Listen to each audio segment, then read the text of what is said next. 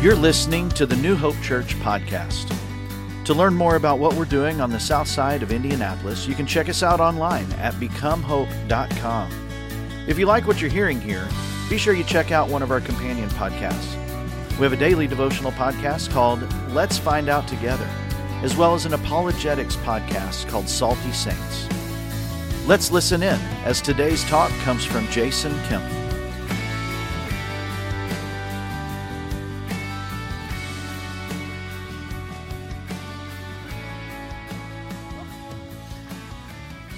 I remember hearing a story when I was a kid. I don't remember who told it to me, but I just remember this story about a little guy, a little fella who, maybe 5, 6 years old, something like that, earned his first dollar. Maybe it was an allowance, maybe it was a birthday gift, who knows. But he got a brand new crisp $1 bill, and he thought, I'm going to go show the neighborhood. So he heads out, going looking for his friends. He runs into his first friend. He's like, look what I got. I got me a brand new $1 bill. And the friend was like, oh, that's cool. Look what I've got. I've got 2 brand new shiny quarters. And the little fella goes, I'll trade you. Because everybody knows that 2 is more than 1. Right. And so he takes his 2 shiny quarters. He goes down the road to find the next friend. And that friend says, oh, that's cool, but I've got 3 shiny dimes. Yeah. So guess what? Another trade is made because 3 is more than 2. He goes down the road. You see where this is going. He finds another friend who ends up with 4 shiny nickels. And suddenly he's got 4. And then the next friend, he's got 5 shiny pennies. And he's so proud of his pennies, he runs home to show his dad and says, look at my 5 shiny pennies. Aren't you so proud of me, Dad? Look what I did. And at this point, Dad, all he can do is just shake his head and smile and say, that's good, son, right? Because little did the boy know what wealth he was trading in for something that seemed so big at the moment. And that's kind of the story that we're going to be looking at today in Mark chapter 10. This is a story that's found in all 3 of the synoptic gospels. So it's in Luke 18, it's in Matthew 19 as well, that all 3 of the gospel writers tell about the story of the rich young ruler. And so we're going to read through this today, verses 17 through 27 of Mark chapter 10. So if you've got your Bibles with you or your phone or something like that you want to follow along, or it's going to be on the screens as well. So here we are in Mark chapter 10, verses 17 through 27. So as Jesus was starting out on his way to Jerusalem, a man came running up to him, knelt down, and asked, good teacher, what must I do to inherit eternal life? Why do you call me good? Jesus asked. For only God is truly good. But to answer your question, you know the commandments. You must not murder. You must not commit adultery. You must not steal. You must not testify falsely. You must not cheat anyone, and honor your father and mother. A teacher, the man replied, I've obeyed all of these commandments since I was young. And looking at the man, Jesus felt genuine love for him. But there is still one thing you haven't done. Go and sell all of your possessions and give the money to the poor, and you will have treasure in heaven. Then come and follow me. And at this, the man's face fell, and he went away sad, for he had many possessions. Jesus looked around and said to his disciples, how hard it is for the rich to enter the kingdom of God. And this amazed them. But Jesus said again, dear children, it is very hard to enter the kingdom of God. In fact, it's easier for a camel to go through the eye of a needle than for a rich person to enter the kingdom of God. The disciples were astounded. Then who in the world can be saved? They asked. Jesus looked at them intently and said, humanly speaking, it is impossible. But not with God.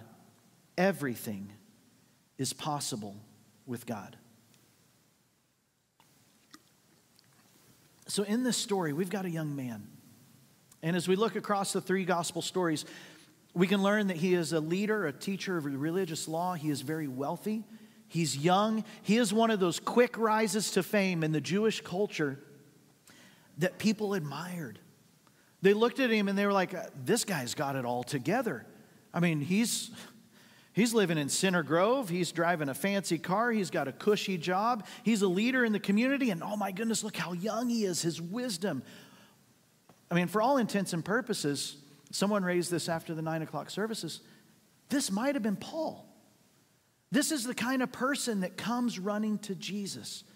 Is one of those quick upstarts that was born into a wealthy family, had a great leadership charisma, and people respected him even though he was young. And so here's this man that's got it all together, and he comes running up to Jesus and kneels down before him.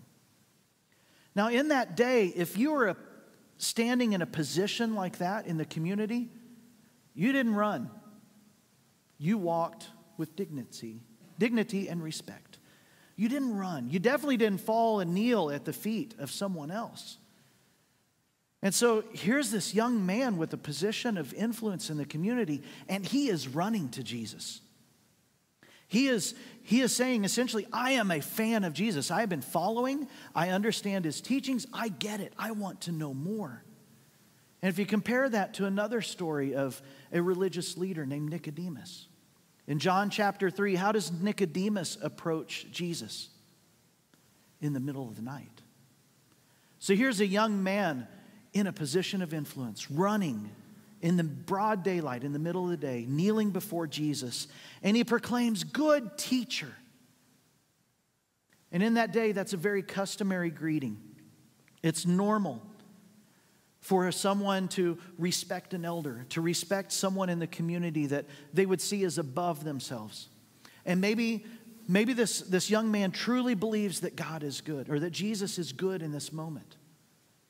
Or maybe part of his rise to fame is because he was a little bit of a brown noser, and he threw that statement around willy-nilly and helped him get to where he wanted to be. And the man asks, "What can I do? What do I need to do to inherit eternal life?" And so already this young man is highlighting where his heart is. That his statement is, what can I do? That if he truly was a leader of the religious law, he would understand scriptures like what Stephanie read just a moment ago, Psalm chapter 62. The Lord is my rock and my salvation. Psalm 27, the Lord is my light and my salvation. But yet he comes to Jesus saying, what can I do? What do I have to do? He's looking to himself, not to God. And Jesus confronts him and he says, why do you call me good? What is really in your heart at this moment? Are you truly believing that I am the Christ, that I am the Son of God? Because clearly you've been following my teachings. Do you truly believe that? Because we've certainly seen that pattern in Mark's writings. We've talked about this for a number of weeks, that Mark wants us to confront with that very question. Who do you say that I am? And he's looking at the rich young ruler going, why do you call me good? Because only God is good. And so if you're calling me good teacher, then you are ascribing that I am God's son. Do you truly believe that, young man? But then he just jumps ahead and answers the question that's really on this young man's heart. And he says, to answer your question, what about the commandments? If you think salvation is up to you, if you think it's about what you can do to get to heaven, then let's talk about that. You're a religious leader. Let's talk about the law. And so Jesus lists out 6 of the commandments. He starts with the 6th commandment, goes through the 10th, and then repeats back to number 5, and honor your father and your mother. And the young man says, I have obeyed since I was young. Now there's a cultural tradition in Jewish, at the time in that community, in the Jewish community, that they believed that a person of righteousness was rewarded with wealth and possessions. And so if someone was rich, then clearly they were doing a pretty good job in life of following the law. And maybe this young man is sitting there going, I have always been wealthy. What do you mean do you see how much I have? Clearly, I have kept the law. And at that moment is when Jesus looks at him. And he feels genuine love and compassion. He says, but there's still one thing that you lack. Your wealth is standing in the way, so I need you to go and sell it. I need you to go and just get rid of your possessions, give it to the poor. You're going to have treasure in heaven, and then you can come and follow me. But aren't I following you now? I mean, I've been following your teachings. I'm on my knees in public before you. I am following you. What do you mean, go and... I'm not there yet? And the rich young man gets up. His face falls, and he walks away sad because he is wealthy. He has possessions. He has arrived in his own heart and his mind. He's there. The irony is that, yes, he rightfully so should have walked away sad, because what he was doing in that moment was trading in for 5 shiny pennies. He was trading in eternal life, salvation from Jesus, the Son of God, for 5 shiny pennies. And Jesus responds and says, how hard it is for the rich to enter the kingdom of God. And this amazed the disciples because of that cultural tradition that clearly a rich young ruler in the religious law, he's going to make it to heaven. He's a shoo-in. What do you mean, the rich? Because at that time, there's also this idea that wealth was finite. There was an acceptable amount of wealth in the world, and it didn't really change. So if a righteous person was to get more wealthy, that meant that an unrighteous person was becoming poor. And so clearly, if you're wealthy and you're righteous, you're the first in line at heaven's gate. But Jesus says, no, it is more difficult for a camel to go through the eye of a needle than for a rich person to get into heaven. Because we can't do it on our own. It doesn't matter what we do, how much we accomplish, how much we amass in our lives. It doesn't matter that you can shove a floppy, humpy camel through the eye of a needle. And some people believe that that was a gate leading into the temple. But you find this saying in other scriptures, in other religions, other traditions. One even states an elephant going through the eye of a needle. It can't be done. And Jesus responds by saying that with humans, with us as people, it's impossible. But not with God. With God, everything is possible.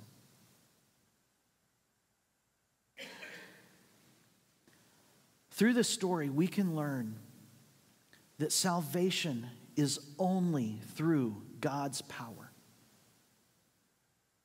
The rich young ruler wanted to know, what can I do? What commandment do I need to keep to make it into heaven? And Jesus points out very quickly, well, you've already fallen short, buddy. Your wealth, your possessions, you have made an idol, and you have put that before me. You don't love God with all your heart, soul, mind, and strength, and you don't love others more than yourself. So you have already broken the commandments. There's no way that you are going to get to heaven, young man. Only God is good. Only God has the power to save. Ephesians 2, 8, and 9, a verse that many of us have probably memorized. God has saved you by His grace when you believed. And you can't take credit for it. This is a gift from God. Salvation is not a reward for the good things that we have done, so that none of us can boast about it. Salvation is not a, I can do this to earn that. Salvation is a gift freely given through Jesus on the cross for our sin. And so Jesus' words of saying, here's the commandments. Have you kept these? Okay, well, here, what about your possessions? Let's sell all that and give to the poor. This is not a prescription for how we are to live. It's good. We need to keep the commandments. We need to be generous. But Jesus is saying, this is not what gets you to heaven. It doesn't matter if you give all of your possessions to the poor. It doesn't matter if you serve in every ministry, every good thing in our community within New Hope. You could be a part of Kairos, serving in the prisons. You could be a part of life centers, helping unwed pregnant mothers. You could be a part of our vulnerable children with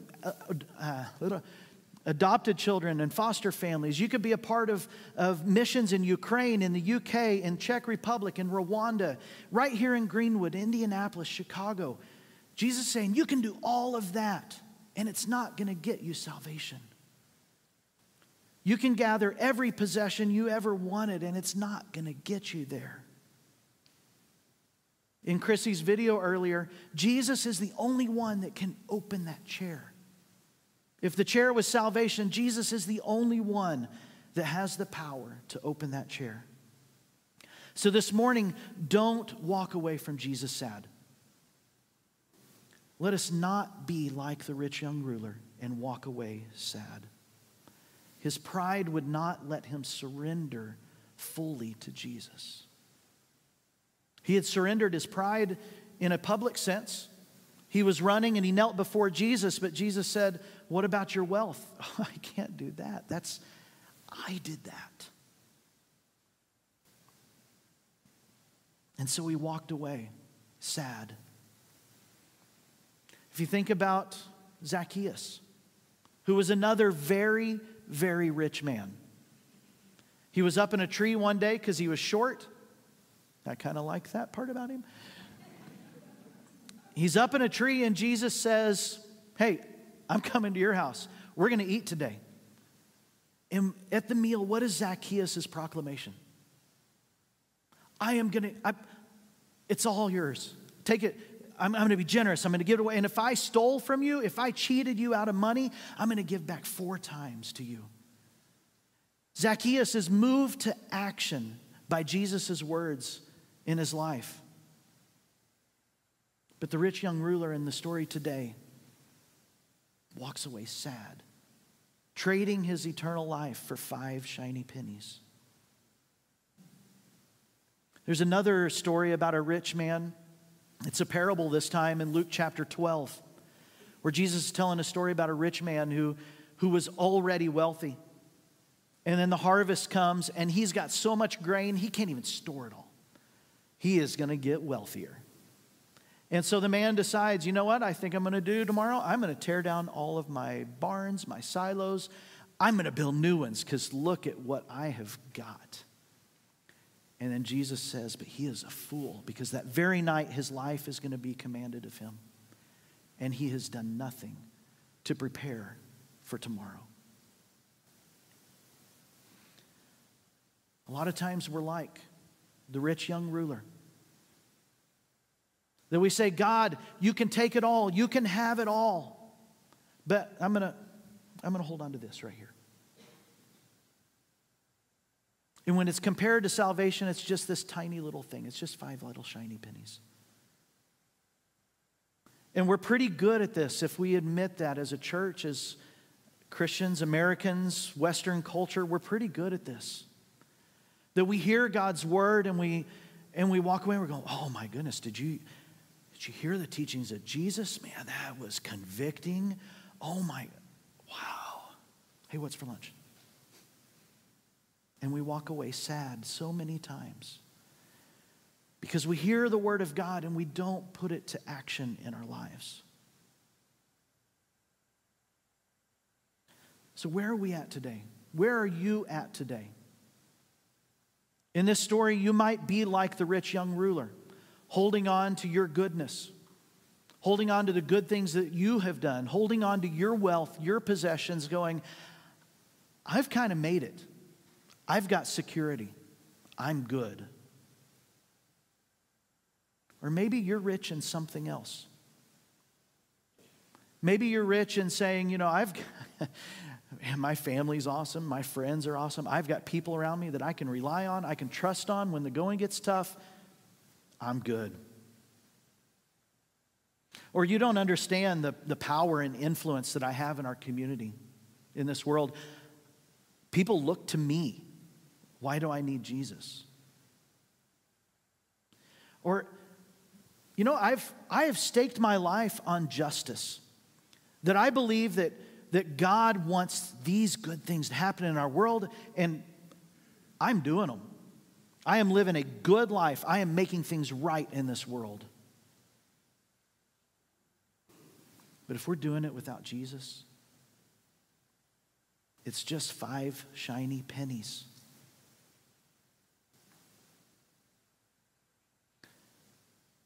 I feel like this image kind of popped into my head this week of a maze. And if you imagine this room as a maze, we've got walls and boundaries, and I'm standing at the opening door of the maze. And Jesus is at the end of the maze, right through those doors right there. We can almost see him. And this maze is not that complicated. Because there's one corridor right down the middle. I can see Jesus. I don't even have to explore all of these other turns and paths through this maze. Because as I go down this corridor, there's all these little offshoots, all these doors.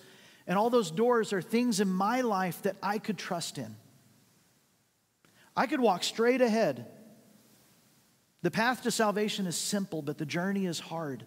Because every path, every doorway tempts me to walk away. To put my trust in this over here, or put my trust in something over here. And the next thing I know, I can't see Jesus anymore. God is calling us to follow him. Just as he asked the young ruler, "Come, follow me."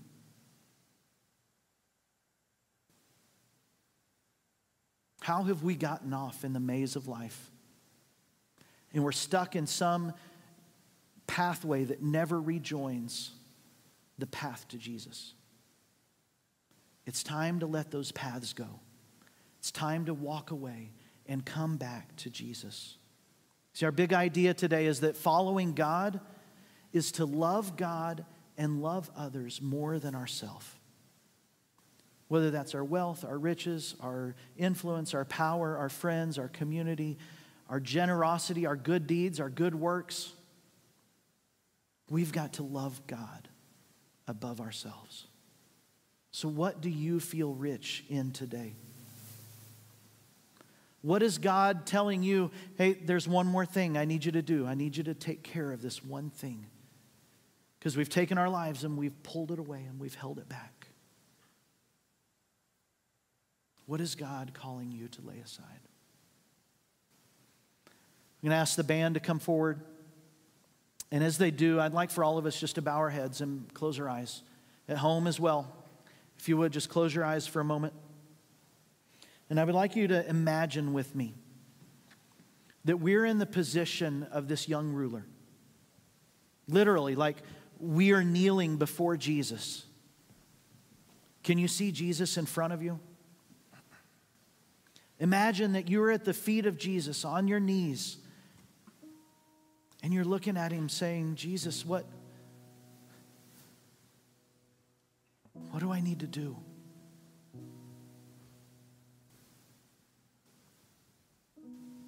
And Jesus is looking back saying, here's what you're holding back. Here's what's preventing you from acting on my word today. What is he telling you?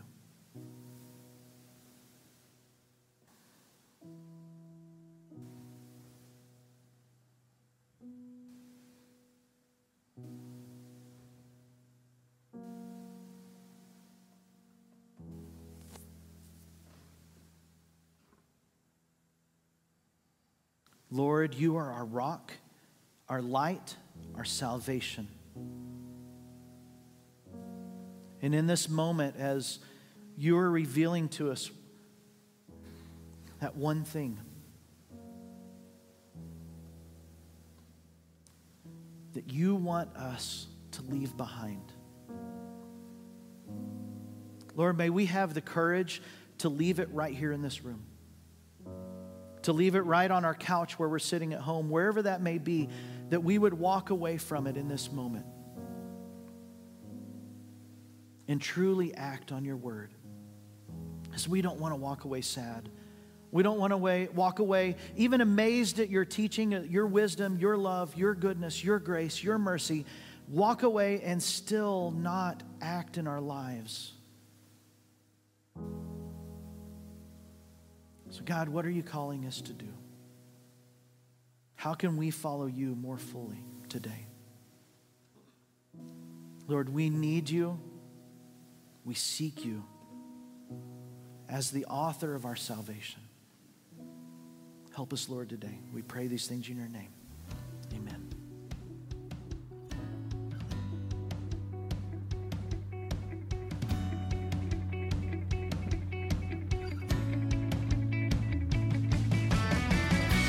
Thanks for tuning in to the New Hope Church podcast. If you would do us a favor and like or subscribe on your favorite platform, we would really appreciate it. Also, if you happen to have any questions, feel free to reach out to us at questions@becomehope.com. Have a great week and know that we are praying for you as you seek to be Jesus in every corner of your world.